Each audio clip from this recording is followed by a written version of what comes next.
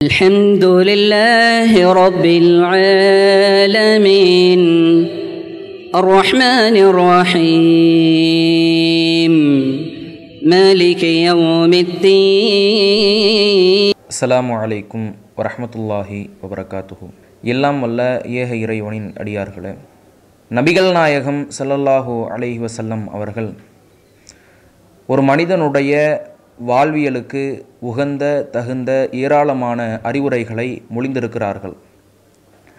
அந்த அறிவுரைகளில் மிக முக்கியமான அறிவுரை என்னவென்று சொன்னால், நபிகள் நாயகம் ஸல்லல்லாஹு அலைஹி வஸல்லம் அவர்கள் ஒரு மனிதனுடைய தனிப்பட்ட பண்புகள் ரீதியான ஒரு அறிவுரையை சொல்லுகிறார்கள்.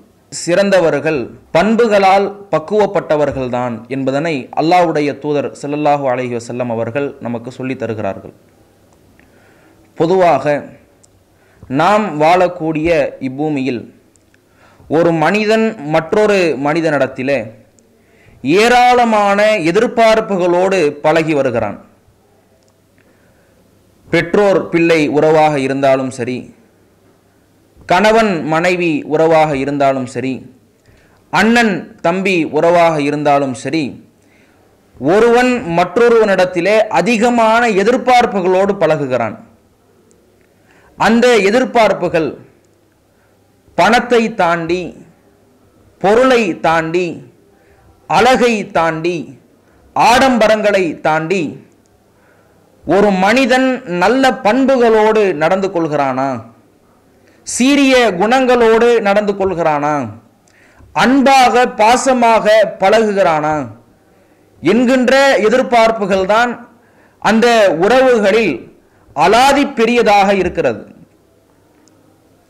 அந்த பண்புகளில் ஒரு மனிதன் தன்னுடைய வாழ்நாளில் கட்டாயம் கட்டமைத்து கொள்ள வேண்டிய பண்பு என்று சொன்னால் தன்மானம் என்று சொல்லக்கூடிய மிக முக்கியமான பண்புதான். பொதுவாக எல்லா மனிதர்களும் எல்லா மக்கள்களும் நான் தன்மானத்தோடு தான் வாழ வேண்டும், நான் சுயமரியாதையோடு தான் என்னுடைய வாழ்க்கையை கட்டமைத்துக் கொள்ள வேண்டும் என்றுதான் விரும்புவார்கள். யாருடைய ஆதிக்கத்திற்கும், எவருடைய அதிகாரத்திற்கும், எவருடைய அடக்குமுறைக்கும் என்னுடைய தலை குனிந்து விடக்கூடாது, யார் முன்னிலையிலேயும் நான் கை கட்டி நின்று விடக்கூடாது, தன்மானத்தோடு சுயமரியாதையோடு நான் வாழ வேண்டும் என்கின்ற ஆசைகள், எதிர்பார்ப்புகள், சிந்தனைகள் எல்லா மனிதர்களுக்கும் இருக்கும். உதாரணத்துக்கு பெற்றோர்கள், தாயோ தந்தையோ தன்னுடைய பிள்ளையை கண்டிப்பாங்க, ஏசுவாங்க. அப்படி ஏசும் பொழுது, கண்டிக்கும் பொழுது அந்த பிள்ளைகள் அந்த கண்டிப்பை, அந்த ஏசுதலை ஏற்றுக்கொள்வார்கள். ஆனால் தாயோ தந்தையோ தன்னுடைய உறவினர்களுக்கு முன்னிலையிலேயோ, அல்லது தன்னுடைய நண்பர்களுக்கு முன்னிலையிலேயோ, அல்லது மற்ற மனிதர்களுக்கு முன்னிலையிலேயோ தன்னுடைய பிள்ளையை கண்டிக்கும் பொழுது, திட்டுகிற பொழுது, ஏசுகிற பொழுது அந்த பிள்ளையினுடைய தன்மானத்திற்கு பங்கம் விளைவிக்கக்கூடிய வகையிலே பெற்றோர்களினுடைய செயல்பாடுகள் இருக்குமேயானால் அந்த சிறு பிள்ளைகளுக்கும் கோபம் வரும். அதை அவர்கள் ஏற்றுக்கொள்ள மாட்டார்கள். நீண்ட நாட்கள் வீட்டில் சாப்பிடாம இருப்பாங்க. இப்படி ஒரு மனிதனுடைய தன்மானம் என்பது அவ்வளவு முக்கியமாக இருக்கிறது. பெரும் பெரும் தலைவர்கள் கூட தாங்கள் செய்யக்கூடிய தவறுகளை மறைப்பதற்காக, தாங்கள் செய்யக்கூடிய தவறுகள் உலகறிந்து நம்முடைய தன்மானத்திற்கு பாதிப்பு ஏற்பட்டுவிடும் என்பதை அஞ்சி கோடியை இறைக்கக்கூடிய நிலைகளை பார்க்கிறோம். கொலை செய்பவர்கள், கொள்ளையடிப்பவர்கள் கூட தன்னுடைய முகம் வெளிப்பட்டு விடக்கூடாது என்று முகக்கவசம் அணிந்து இந்த தீமையான காரியங்களை செய்யக்கூடிய நிலையை பார்க்கிறோம். இப்படி ஒரு மனிதன் தன்னுடைய தன்மானத்தை, சுயமரியாதையை காத்துக் கொள்வதற்காக, பாதுகாத்துக் கொள்வதற்காக ஏராளமான முயற்சிகளை செய்கிறான். இஸ்லாமிய மார்க்கம் ஒரு மனிதன் எந்தெந்த அம்சங்களுக்கெல்லாம் தன்மானத்தோடு நடக்க வேண்டும், எந்தெந்த அம்சங்களுக்கெல்லாம் தன்மானத்தை எதிர்பார்க்க கூடாது, அதனுடைய முக்கியத்துவங்கள் என்ன, முதன்மைத்துவங்கள் என்ன என்பதையெல்லாம் இஸ்லாமிய மார்க்கம் நமக்கு கற்றுக் கொடுக்கிறது. அல்லாஹ்வுடைய தூதர் இறுதி ஹஜ் பேருரையில நபித்தோழர்களிடத்துல கேட்கிறாங்க, ஐயு ஷஹரின் ஹாதா, இது என்ன மாதம்? ஐயு பலதின் ஹாதா, இது என்ன நகரம்? ஐயு யௌமின் ஹாதா, இது என்ன நாள் அப்படின்னு நபித்தோழர்கள் இடத்துல கேட்கிறாங்க. நபித்தோழர்கள் என்ன பதில் சொல்கிறார்கள்? அல்லாஹு வ ரசூலுஹு அலம், அல்லாஹ்வும் அல்லாஹ்வுடைய தூதரும் தான் நன்கறிந்தவர்கள். இது என்ன நாள், இது என்ன நகரம் என்பதையெல்லாம் நாங்க அறிய மாட்டோம் அல்லாஹ்வுடைய தூதர்னு சொல்றாங்க.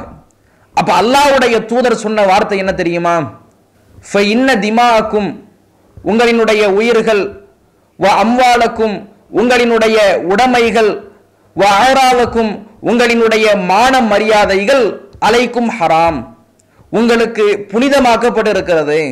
கஹுர்மதி யௌமிக்கும் ஹாதா ஃபி பலதிக்கும் ஹாதா ஃபி ஷஹரிக்கும் ஹாதா, இந்த நாள் எப்படி புனிதமோ, இந்த நகரம் எப்படி புனிதமோ, இந்த மாதம் எப்படி புனிதமோ, அதே போன்று உங்களினுடைய மான மரியாதைகளும் உங்களினுடைய உயிர்களும் உங்களினுடைய உடைமைகளும் புனிதமாக்கப்பட்டிருக்கிறது என்பதனை புகாரி முஸ்லிம் போன்ற நபி மொழி கலந்தத்திலே பதிவு செய்யப்படக்கூடிய நிலைகளை பார்க்கிறோம். மக்கா நகரம் என்பது எவ்வளவு புனிதமான ஒரு நகரம்.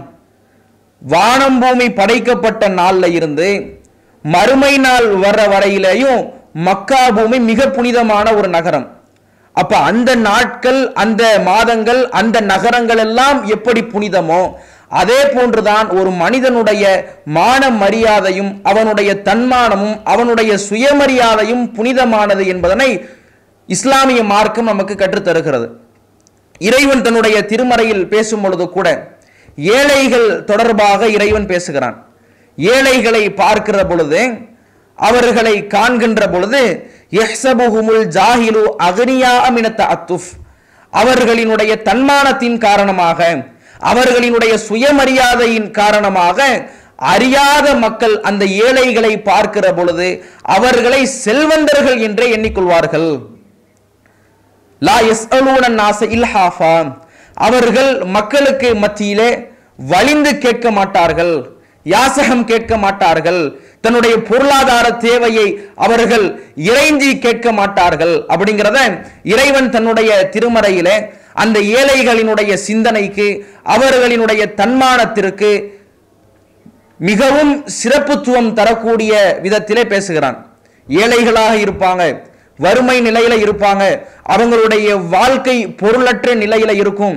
இப்படி இருக்கும் பொழுது கூட அவர்களுடைய வெளித்தோற்றத்தை பார்க்கிற பொழுது அவங்களுடைய தன்மானத்தின் காரணமா, யாரும் நம்மளை எதுவும் சொல்லிடக்கூடாது, யாரும் நம்மளை தலை குறைவாக பார்த்து விடக்கூடாது என்கின்ற தன்மானத்தின் காரணமாக அவர்களினுடைய உடைகள், அவர்களினுடைய வெளித்தோற்றங்கள் எல்லாம் செல்வந்தர்களை போன்று இருக்கும் என்று ஒரு மனிதனுடைய மான மரியாதைக்கு முக்கியத்துவம் தரக்கூடிய வகையில ஒரு ஏழை தன்மானதாரி எப்படி இருப்பானோ அந்த ஒரு நிலையை இறைவன் பேசுகிறான்.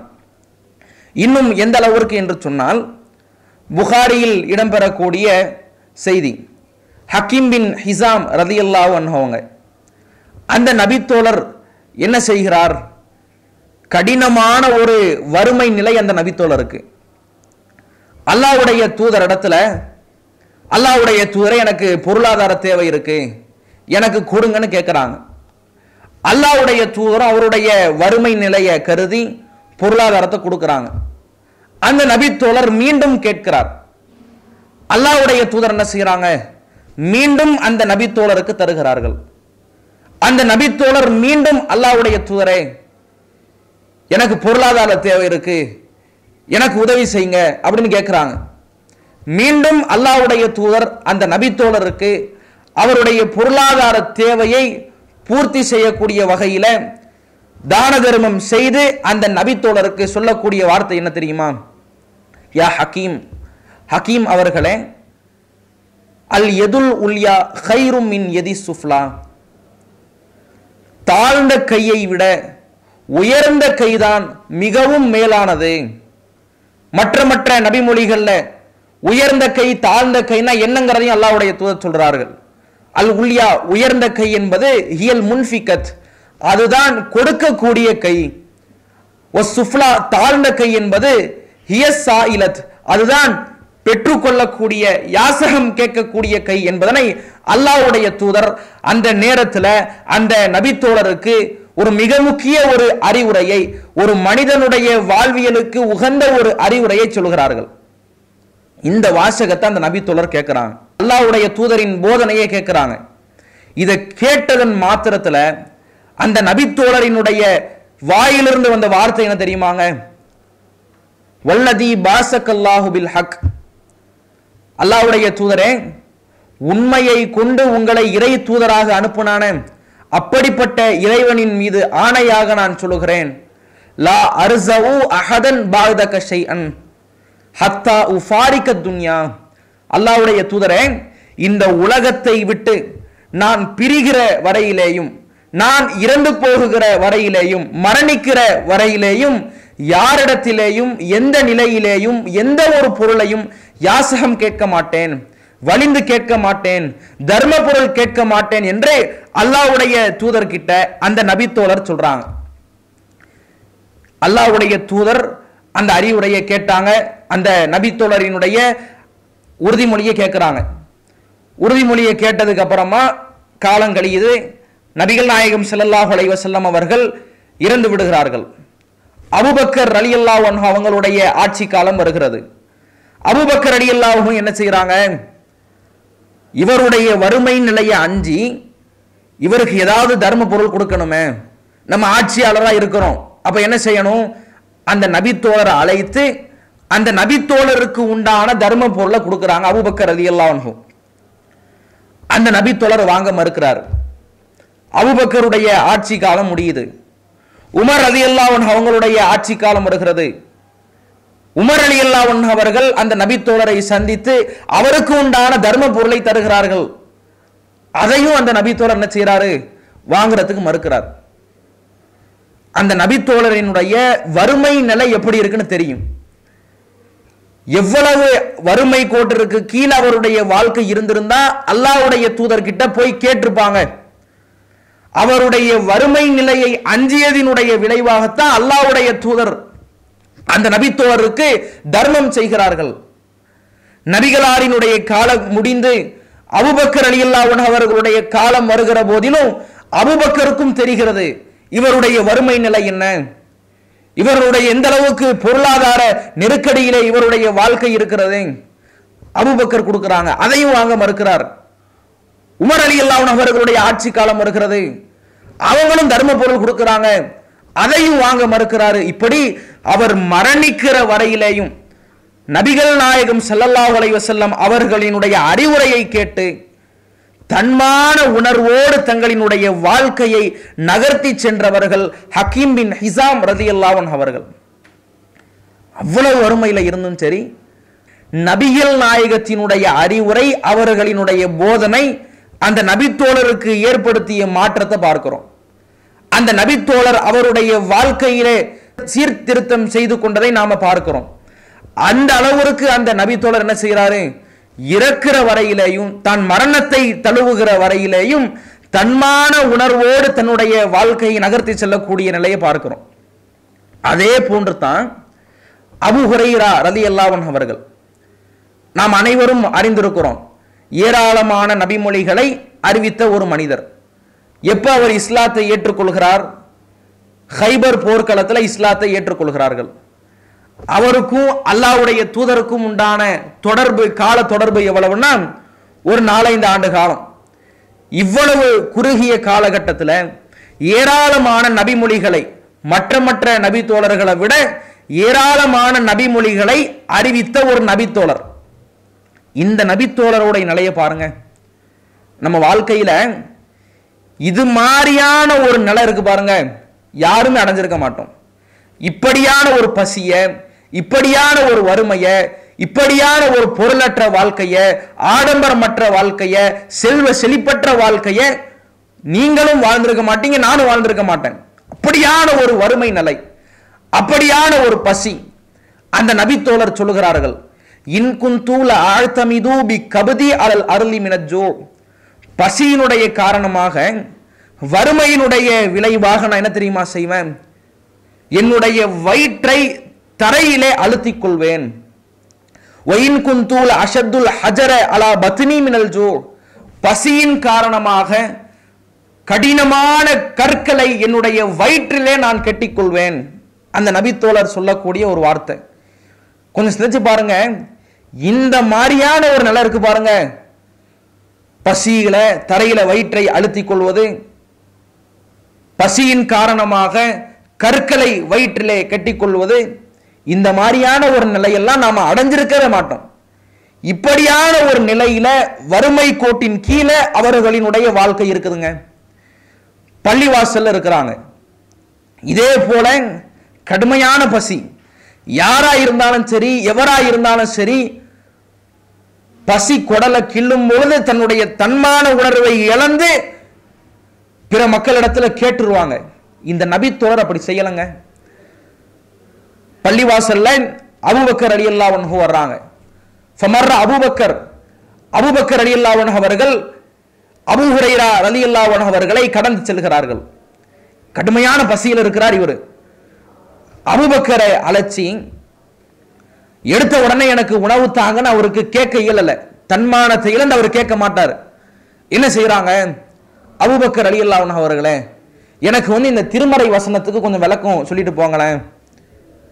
அபூபக்கர் ரலியல்லாஹு அன்ஹு அவங்க என்ன செய்யறாங்க, அந்த வசனத்திற்கு விளக்கம் சொல்லிவிட்டு கடந்து சென்று விட்டார்கள். வலம் யஃஅல், தன்னுடைய பசியை போக்குற மாதிரி அபூபக்கர் ரலியல்லாஹு அன்ஹு அவங்க எந்த விதமான ஒரு செயலையும் செய்யல. அபூபக்கர் கடந்து செல்கிறார். ஃபமர்ர உமர் ரலியல்லாஹு அன்ஹு, உமர் ரலியல்லாஹு அன்ஹு அவர்கள் அபூபக்கர் கடந்து செல்றாங்க, கடந்து போறாங்க. உமராவது என்னுடைய பசியை புரிந்து, என்னுடைய வறுமையை உணர்ந்து, என்னுடைய பசியை போக்கக்கூடிய செயலை உமர் செய்வாராங்கிற ஒரு எதிர்பார்ப்போடு உமர் ரலியல்லாஹு அன்ஹு அவங்க கிட்ட பேசுறாங்க. உமரே, எனக்கு இந்த வசனத்துக்கு விளக்கம் சொல்லுங்க. உமரும் என்ன செய்யறாரு, அந்த வசனத்துக்கு விளக்கத்தை சொல்லி வலம் யஃஅல், அவரும் இவருடைய பசியை போக்குற மாதிரியான எந்த ஒரு செயலையும் ஈடுபடாம கடந்து சென்று விடுகிறார். அடுத்து அல்லாஹ்வுடைய தூதர் வர்றாங்க. வந்து அபூ ஹுரைரா ரலியல்லாஹு அன்ஹு அவங்களுடைய பசியை உணர்ந்து முகத்தை பார்த்த உடனே ரசூலுல்லாஹ்வுக்கு தெரியுது, இவர் ஏதோ பசியில் இருக்கிறாரு, கடுமையான ஒரு வறுமையில இருக்கிறாரு, இவருக்கு நாம உணவளிப்போம்னு சொல்லி அல்லாஹ்வுடைய தூதர் வீட்டுக்கு போறாங்க. வீட்டுல அன்பளிப்பா வந்த பால் இருக்குது. அந்த பாலை அபூ ஹுரைரா ரலியல்லாஹு அன்ஹு அவங்களுக்கு கொடுக்குறாங்க. இது ஒரு நீண்ட நெடிய செய்தி. இதுல நமக்கு கிடைக்க வேண்டிய ஒரு படிப்பினை என்னங்க, பசியின் காரணமா கற்களை கட்டி கொள்கிறார், பசியினுடைய விளைவாக வயிற்றை தரையிலே அழுத்திக் கொள்கிறார். இப்படியான ஒரு நிலையிலும் கூட அபூபக்கர் நபிகள் நாயகத்தினுடைய உற்ற தோழர், உமர் ரலியல்லாஹு அன்ஹு நபிகள் நாயகத்தினுடைய உற்ற தோழர், எவ்வளவு தர்மம் செய்வாங்க, அவங்க எவ்வளவு பொருளாதாரத்தை தான தர்மம் செய்வார்கள். அவர்களிடத்துல கூட இவர் என்ன செய்யல, தன்னுடைய தன்மானத்தை இழந்து, சுயமரியாதையை இழந்து, எனக்கு உணவு கொடுங்க, நான் பசியில இருக்கிறேன், எனக்கு சாப்பாடு கொடுங்கன்னு கேட்கல. நபிகள் நாயகம் ஸல்லல்லாஹு அலைஹி வஸல்லம் அவர்களாகவே அந்த நபித்தோழரினுடைய பசி உணர்வை அறிந்து அவங்களுக்கு உணவளிக்கிறாங்க. இப்படியான ஒரு நிலையில கூட நபி தோழர்களும் சரி, மற்றவர்களும் சரி, எந்த ஒரு நிலையிலேயுமே தன்மானத்தை இழக்காதவர்களாக தங்களினுடைய வாழ்நாளை கட்டமைத்து இருக்கிறார்கள்.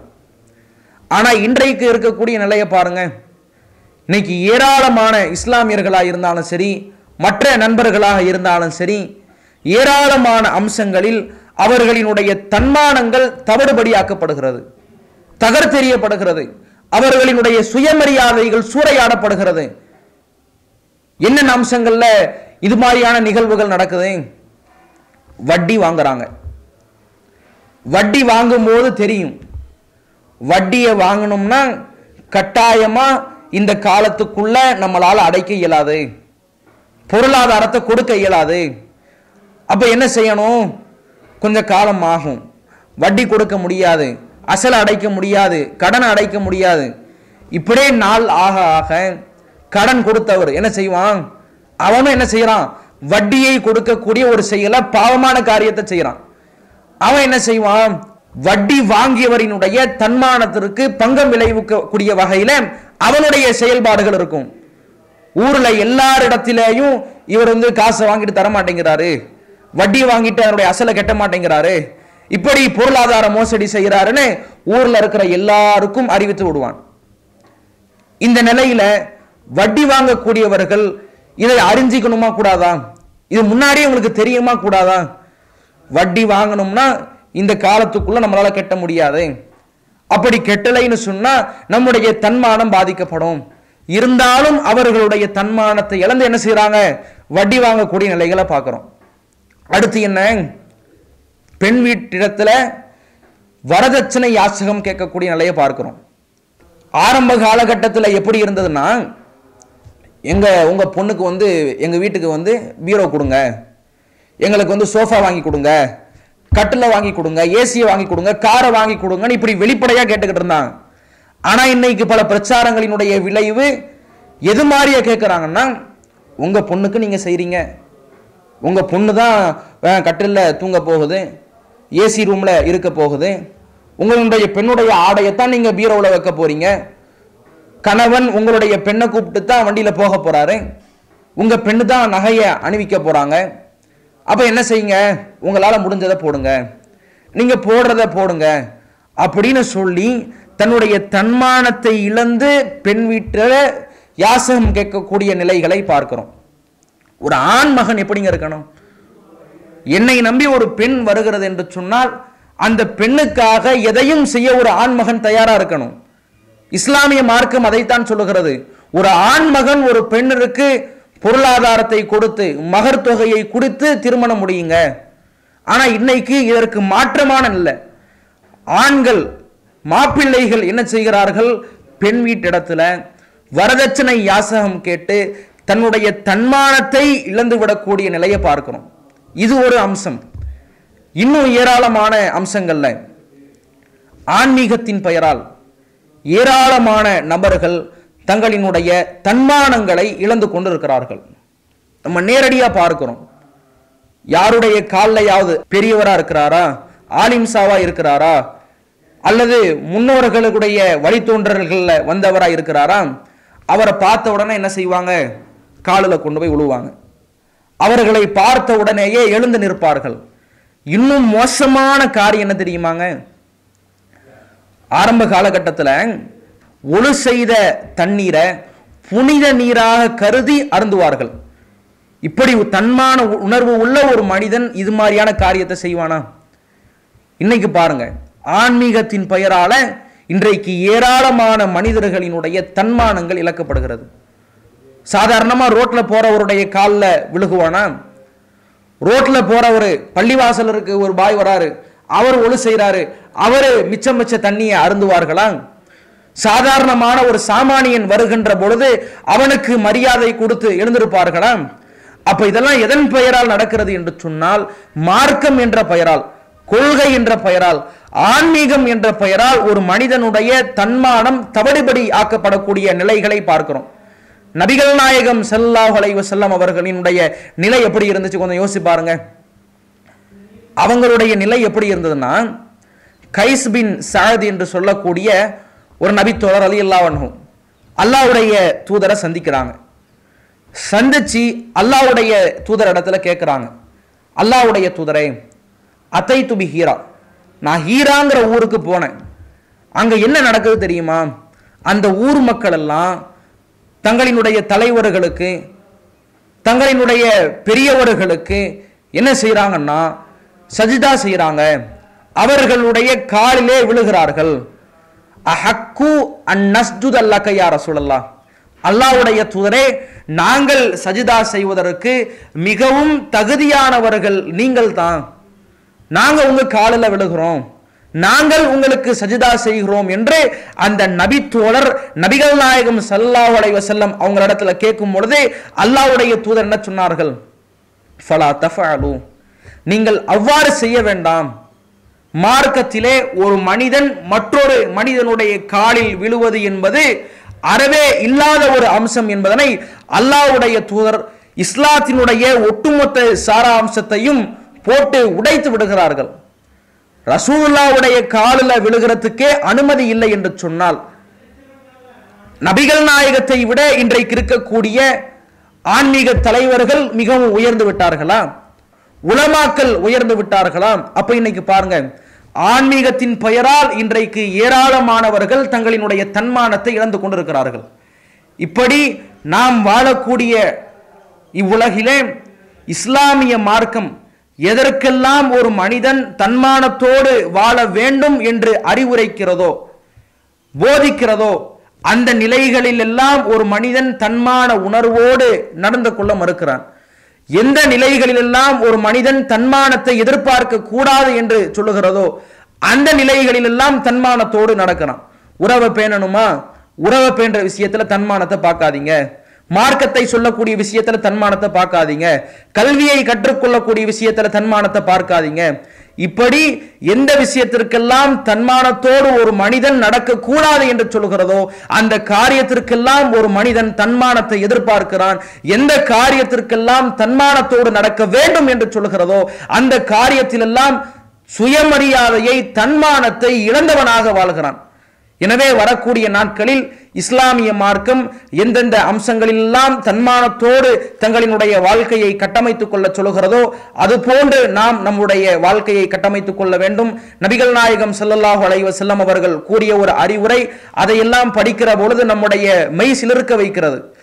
அல்லாஹ்வுடைய தூதர் சொன்னார்கள், மை யஸ்தாஃபிஃப், யார் ஒருவர் சுயமரியாதையோடு தன்மானத்தோடு நடக்க விரும்புகிறாரோ யு ஆஃபிஹுல்லாஹ், அல்லாஹ் அவரை சுயமரியாதையோடு தன்மானத்தோடு வாழச் செய்கிறான் என்று சொன்னார்கள். அந்த அடிப்படையிலே நாம் நம்முடைய வாழ்க்கையை தன்மானத்தோடு சுயமரியாதையோடு கட்டமைத்துக் கொள்ள வேண்டும். இறைவன் அந்த பேரருள் பாக்கியத்தை உங்களுக்கும் எனக்கும் தந்தருள் புரிவானாக. வாஹிரு தாவாஹும் அல்ஹம்துலில்லாஹி ரப்பில் ஆலமீன். அஸ்ஸலாமு அலைக்கும் வரஹ்மத்துல்லாஹ்.